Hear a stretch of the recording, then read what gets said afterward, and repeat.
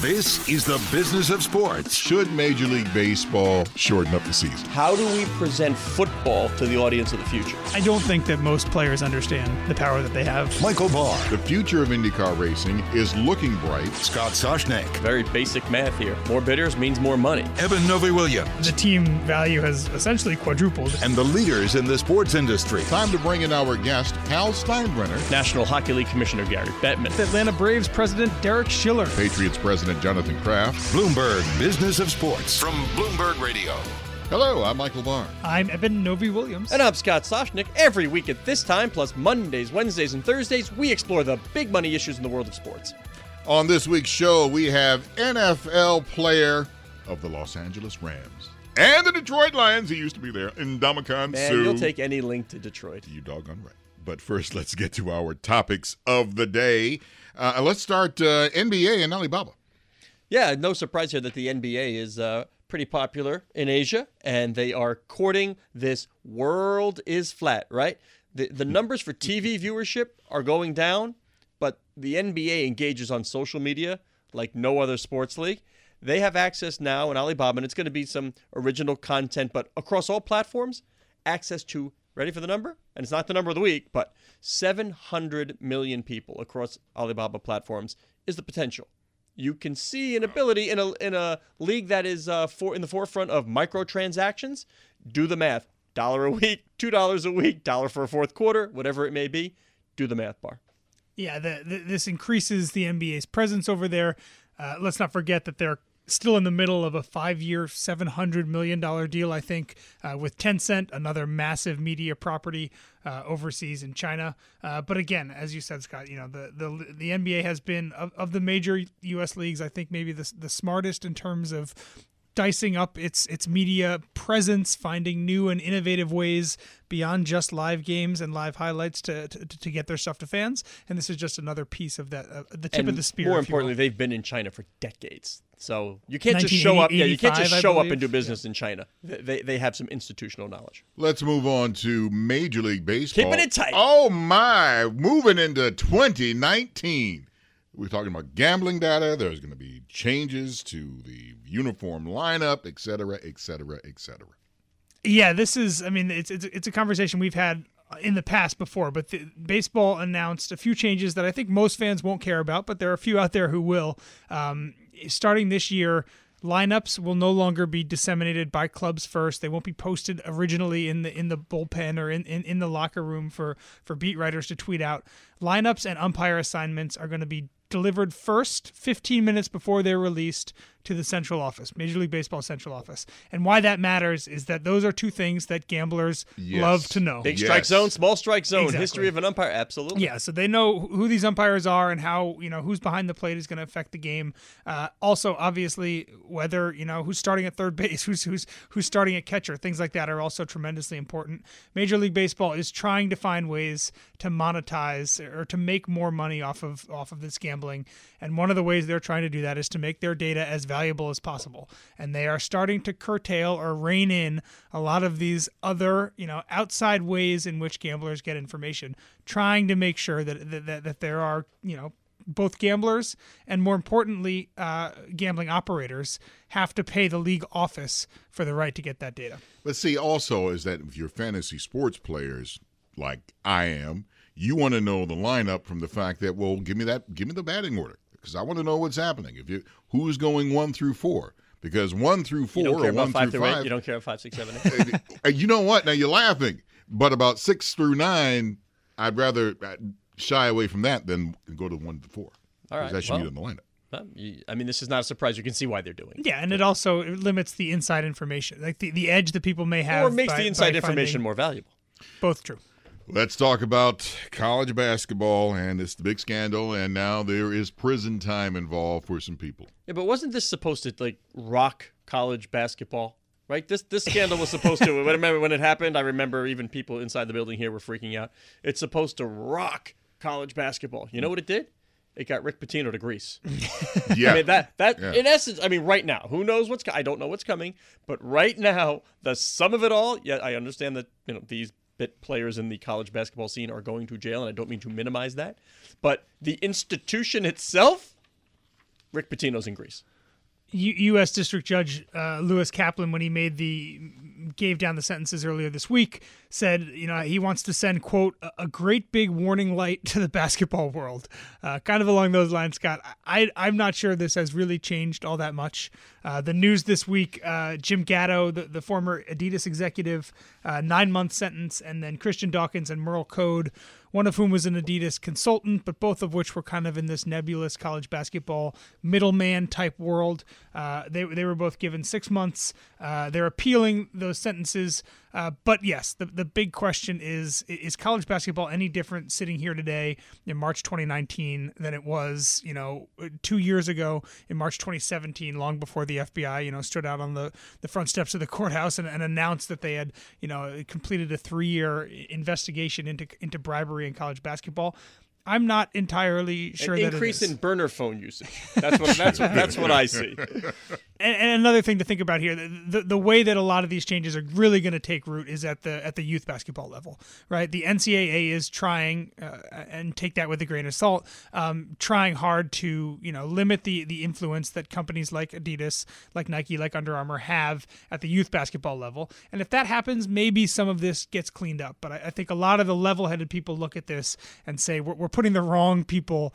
We're holding the wrong people responsible. By the way, for the problems this is totally off topic, but still because we're talking about sneaker and apparel and all that. Right. Did you see Zion Williamson wearing an Adidas? I did, yeah. You see the 3 stripes up and down everywhere. Oh, man. I hope nobody told him to do it. I hope he did that on his own and showed the sophistication of the sports business world. It was like, shooting into the Nike tour. Let me throw a little 3 stripes out there. His negotiation's going to be nice. It'll be fun. Okay, now let's get to this week's interview with NFL player with the Los Angeles Rams and Ndamukong Suh. Now, I'm a native Detroiter.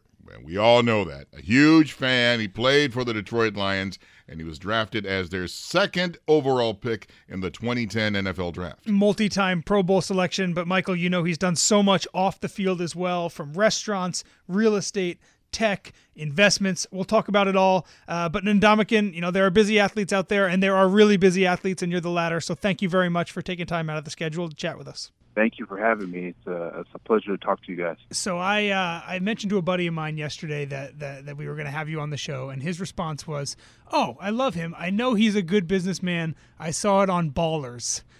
Can you educate my buddy about the truth, how realistic that show is versus what your actual life is like?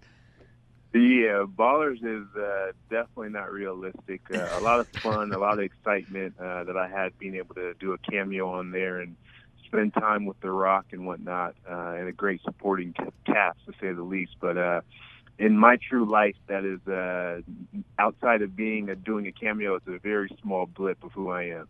And there were some threads of truth in there, right? I believe your character is interested in a restaurant on the show, right? I know you are active in the restaurant business in real life. Give us a sense right now. You're 6 weeks removed from the Super Bowl. I'm sure you're working hard physically as well. What is your life like right now as you balance working out and your football career versus all the other kind of off-field interests that you have? Yeah, speaking about that small blip, I'm very interested in restaurants and actually have a handful of them that I'm a partner in and participate in.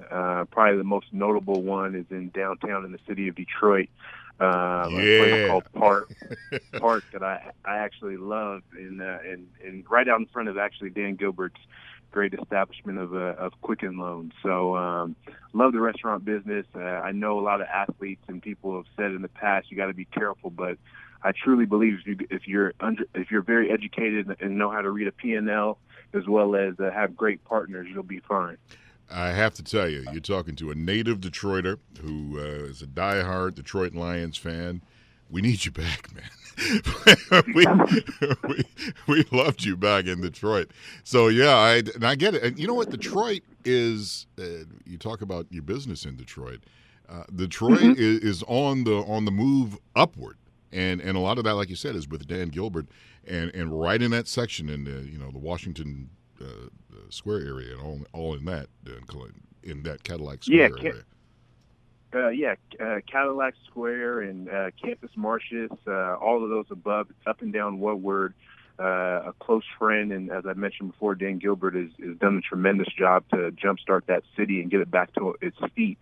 And I was lucky enough to be in the process of that in 2010 when I first got there as a rookie playing for the Lions, and it was exciting. And I was very blessed to be able to be in his offices, check out all the cool things that they're doing, all the amazing companies outside of Quicken Loan that he controls and has people continue to innovate and make that city come alive again. So I've been excited and elated to be a part of that and continue to do that, even though I unfortunately don't play there anymore. But I spend time there in the off season all the time. I've got great mentors in addition to Dan that I get to spend time with and go see projects that I'm working on consistently.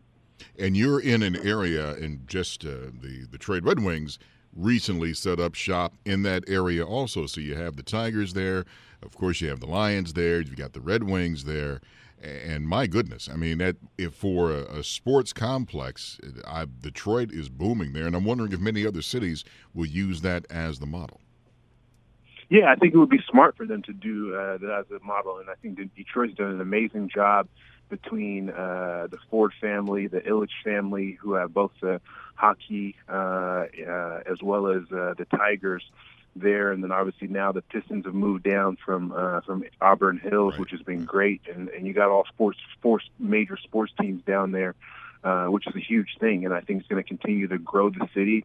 Midtown is blowing up. I love to see how they're doing a bunch of different stuff, as well as Shinola, I'm sure a lot of people know of, has been a big part of that in the business community. And then you have the DMC and the great hospitals all around there. So it's an exciting time to be in Detroit, and it has been over the last 5 to 10 years to just see it continue to grow. We are chatting with Ndamukong Suh of the LA Rams, and let me ask you this. You mentioned some owners. The relationship between owners and players sometimes is seen as strained, unions as well as management. However, there is a lot to be learned from each side. Grant Hill used to tell me when he was playing, when he was in a visiting city, he would like to meet with the other team's owner to see about their core business, establish a relationship, knowing that basketball wasn't always going to be his profession. Sounds like you're taking a similar tact. That's actually an amazing idea, and I've never really thought of that. Usually, because when I'm traveling to a city, I'm laser focused in attacking that particular owner's team, but devaluing his asset. That's super creative, and I may have to add that to my repertoire. But no, I've been super blessed, as I said before. There's a lot of great owners and people that I've met, so I know the Ilitches. More specifically, Denise is a great woman of the Ilitch family, and then, like I said, Dan, Mr. Ross is a part of the Detroit family, even though he's in New York and down in Miami, obviously being the Miami Dolphins owner. So it's been super great to be able to connect with those owners and build relationships with them. So every time I need something or want to just pick their brains, they're super open and have direct lines of communication to them. So Grant Hill's tremendously smart and accurate about being able to have their knowledge, because they didn't get successful by their sports teams. They were successful before they bought their sports teams in most cases. So they've built companies, built businesses that you can learn great things from, and then be able to translate that into sports, as there's a common thread between business and sports in running them. And there's a lot of things for us as athletes lessons that we can learn. Don't you think the common thread right now is sports is business? I mean, they're not even separate entities. It's an entertainment business. But I'm always fascinated by the rich folks who choose not to participate in sports. You hear so much about asset appreciation, the valuation of teams, the high profile. Mike Bloomberg is one. He has not dipped his toe into professional sports.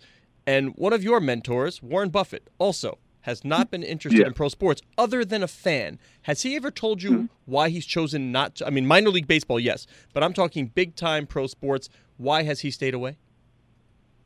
I'm not positive. We've actually never touched on that topic on the ability of why he hasn't usually focused on primarily owning a sports team. Obviously, I'm sure if he wanted to, he could, and what has all the opportunities too, but I think his ethos and focus to do it is primarily on long-lasting things that people want to focus on. I'm not saying sports will go anywhere, but there's obviously a fluctuation of things that take place and maybe a little bit more volatility through those pieces. But I would say it depends on the person and their actual true passions of wanting to be into the sports business or not. But I think there's a lot of creative things that you can use sports teams for. As I've seen being in LA, how the Dodgers have an incubator and have been very forward-thinking about how they look at being able to not only own the team, but be able to build things in other companies around their sports team that not only use them as a leverage tool, but also being able to use those particular mechanisms and those incubator things that they've incubated to better their team. So I think it's a give and take, and there's a lot of things that you can use to grow when you have an opportunity to own a sports franchise. I'm assuming that you connected with Warren Buffett through Nebraska. You obviously played at the University of Nebraska in Lincoln. What are your how often do you guys talk, and what are those conversations like? Are there specific things you're trying to kind of get from his obviously successful history? Yeah, we've been able to be friends for a long period of time. Actually, right after it's going on probably 8-9 years now, and we met the first time when I was leaving college. It was actually my senior year in December. He was an honorary captain, and I met him for the first time, and then followed up a little bit about 6 months later, and got a chance to be connected with him by Coach Osborne. And it's been a great situation. We spoke for the first time for about 2-3 hours and hit it off, and have stayed connected ever since. And he supported me, and I've gone to obviously his great shareholders meeting in lovely Omaha. But being able to connect with him pretty much at any point in time, just email or phone call, all I got to do is pick up the phone, and he's always there to answer. And it's a great situation to have. And I've learned a handful of things from him, and continue to do so. And it's been a great blessing, and things that I enjoy from him is just his overall view and focus on steady things that are going to continue to grow in consumer products and things of that nature that he sees that people always want. And I think that's important. And when you're creating self-preservation, as most athletes need to do with their funds and creating cash flow and whatnot. We're chatting with Ndamukong Suh of the LA Rams. Now, are you a Berkshire Hathaway shareholder, or did you just go to the meeting? I am. You are. How much do you own? I'm going to keep that private, but I've got plenty of shares for sure. All up in the man's business. You know what they say in journalism school, Ndamukong? There is no question you should not ask. You can say, I choose not to answer.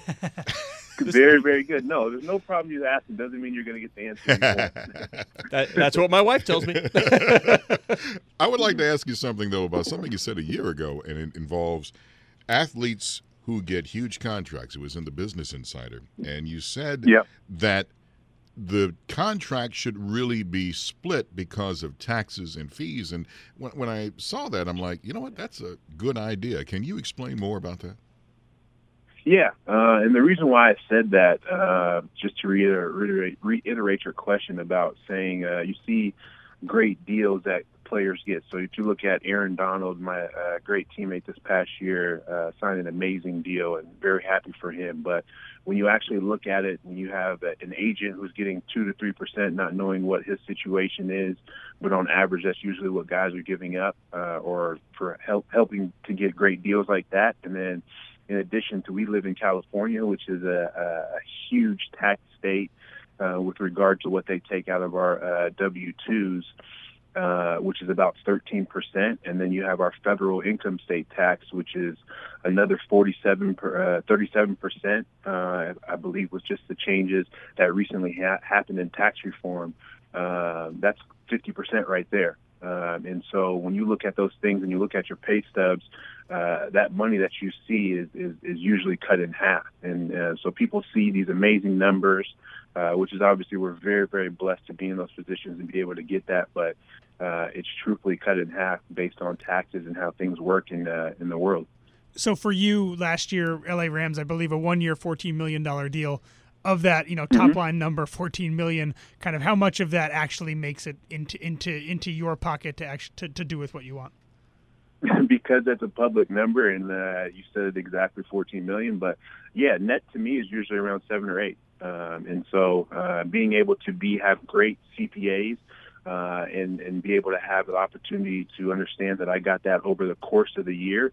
And as I mentioned, W-2s, I was able to use other cities. So we play Seattle, which is a great state to get taxed out of because they have no income state tax, and then be able to use Arizona, who's about 4%. Who else did we play this year that was on the road?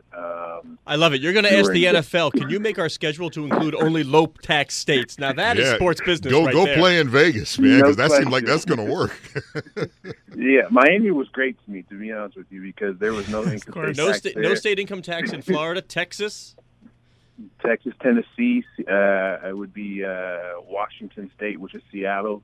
And then you got the Oakland Raiders going to Nevada, so Nevada is going to be a great state. And I believe there is one more. Do we say Tennessee already? Yes. Did you take this into account when you established your principal residence? I did. And where is that? Where is your principal residence? My principal residence is Texas, so okay. I have a house there, and there's a handful of things that I take a bunch of visits, and I got family down there, and so it's a great state. I've always been out of Texas, except for when I was living in Florida. And as you think about what team might be next for you if it's not the Rams, how much do you kind of weigh all of these things, right? Who's in the division that I'm definitely going to be playing from a tax perspective? What's the tax like in the home state? Is that something that kind of enters the calculus at all? Yeah, for sure. It's always been a calculation ever since I became a free agent in 2014, 2015, and something I considered. But I think as I get into football and being a little bit of an elder's man, some of those things get thrown out a little bit because, as Mr. Warren Buffett has always said, there's intrinsic value in certain cities. So even though L.A. and the state of California is very high in taxes, there's a lot of intrinsic value in that particular state that I've enjoyed and been able to lean on. So from mentors to great opportunities to connect with people, as I mentioned, the Dodgers, being able to meet with that ownership group and folks from there, as well as LAFC and that ownership group, which is a soccer team. I'm a huge soccer fan. So being able to just connect with people like that and other businessmen is some of that intrinsic value that I say I'll take a hit in taxes to be able to have the opportunity to be close to those people. Are we talking about Mark Walter and Guggenheim or Magic Johnson? Because obviously Magic, one of those guys who came before, who clearly has established himself post-career in the business world.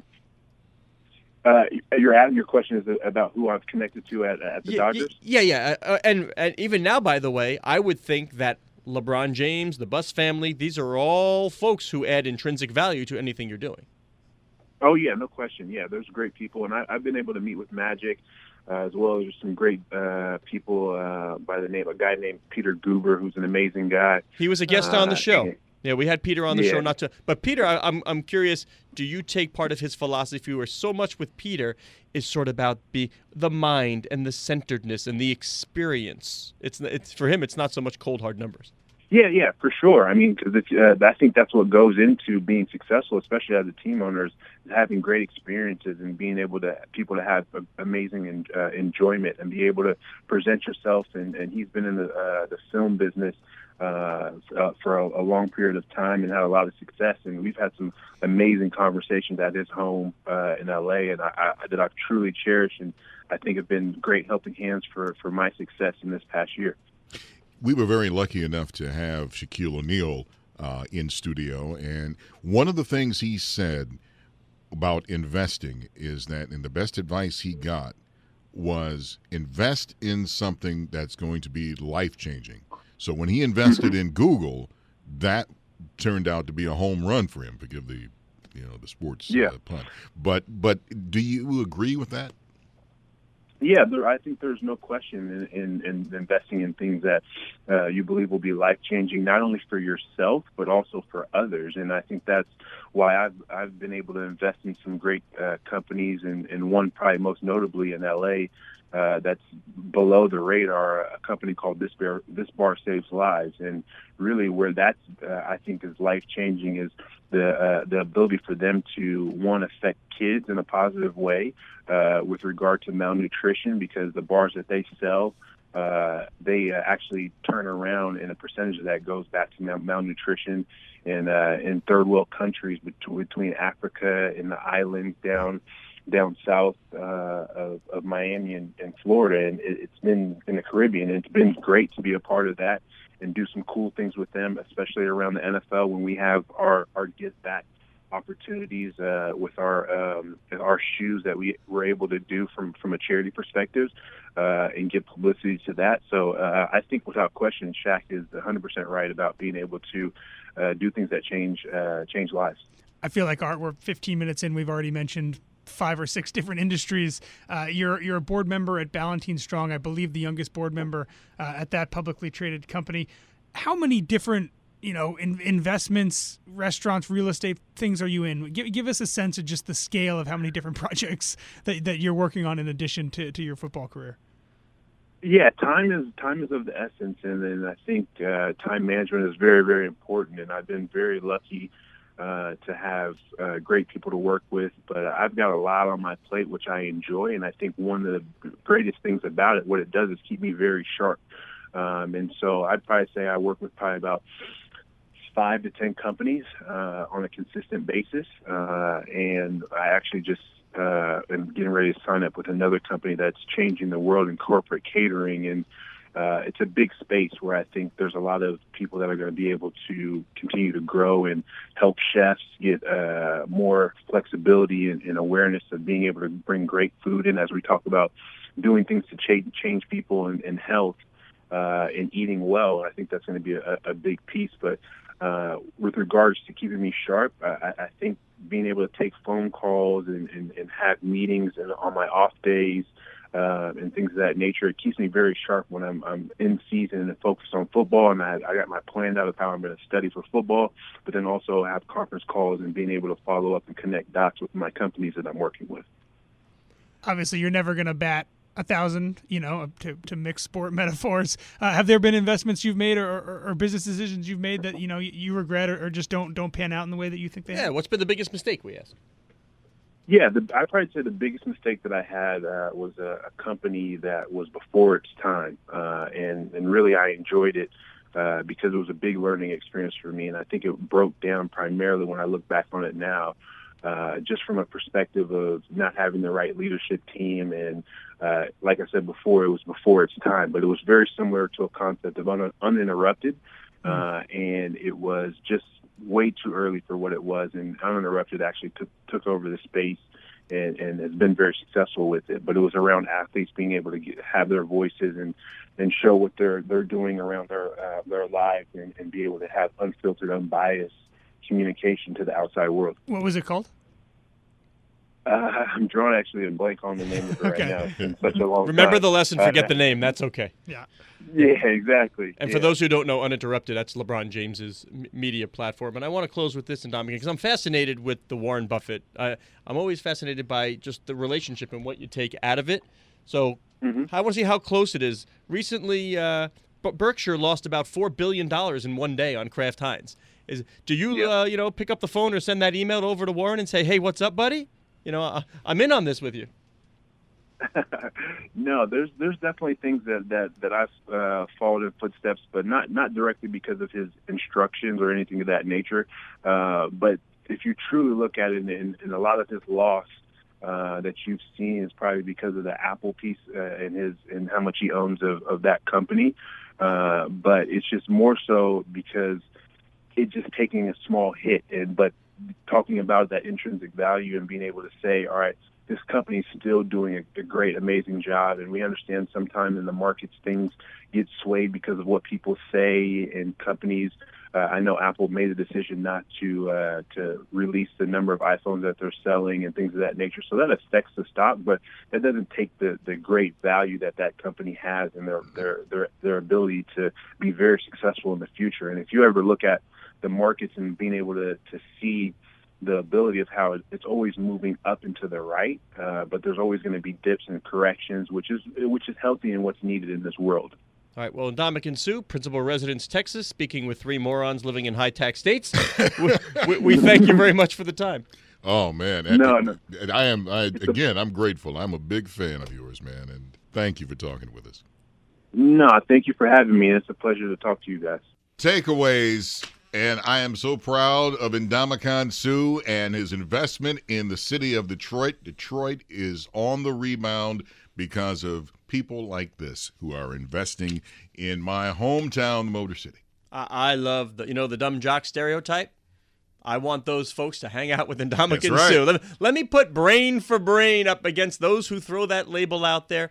And having been in many, many locker rooms and clubhouses over 20-plus years doing this, there are a lot of very bright athletes. It's a stereotype. I don't know why it still exists. The big profile mess-ups and screw-ups get so much attention that attaches to all, but this is the kind of guy who is more pervasive around pro sports these days than not. The Warren Buffett friendship, to me, encapsulates all of that, right? Warren Buffett was an honorary captain at a Cornhuskers game when Ndamukong was a senior. There's, 120 guys on that team? And I would venture to guess that the only one who is still friendly with him is Ndamukong Suh, right? He sought out, he understood who Warren Buffett was, how tremendous a relationship, how fruitful that could be if he started one.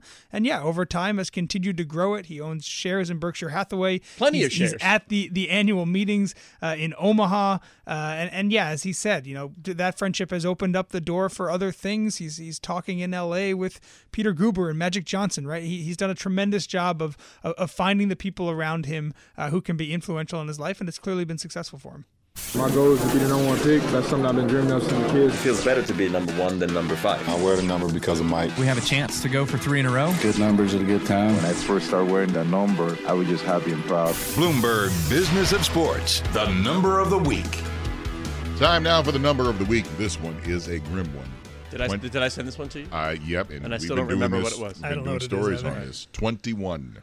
This is grim. 21. Oh, okay. Now I remember. Yeah, I'm going to let you guess. It's not the number of regional sports network outside the Yes Network. How many more losses that LeBron James has in his career than Michael Jordan? I don't know. No, but What if I said racehorse? The amount of horses that have been killed on the track at the Kentucky Derby.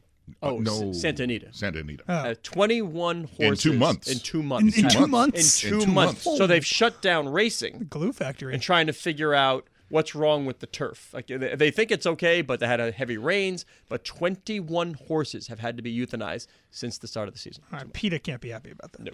No, and not at all. You're listening to the Bloomberg Business of Sports, and we are here each and every week for you at the same time, plus online as an Apple Podcast, and you can catch that Mondays, Wednesdays, and Thursdays. I'm Michael Barr on Twitter at Big Bar Sports. I'm Eben Novy-Williams at Novy_Williams. And I'm Scott Soshnick. You can follow me on Twitter at Soshnick. Thank you very much for joining us. Please tune in next week when we speak with the biggest and brightest in the sports business industry. You're listening to Bloomberg Business of Sports from Bloomberg Radio around the world.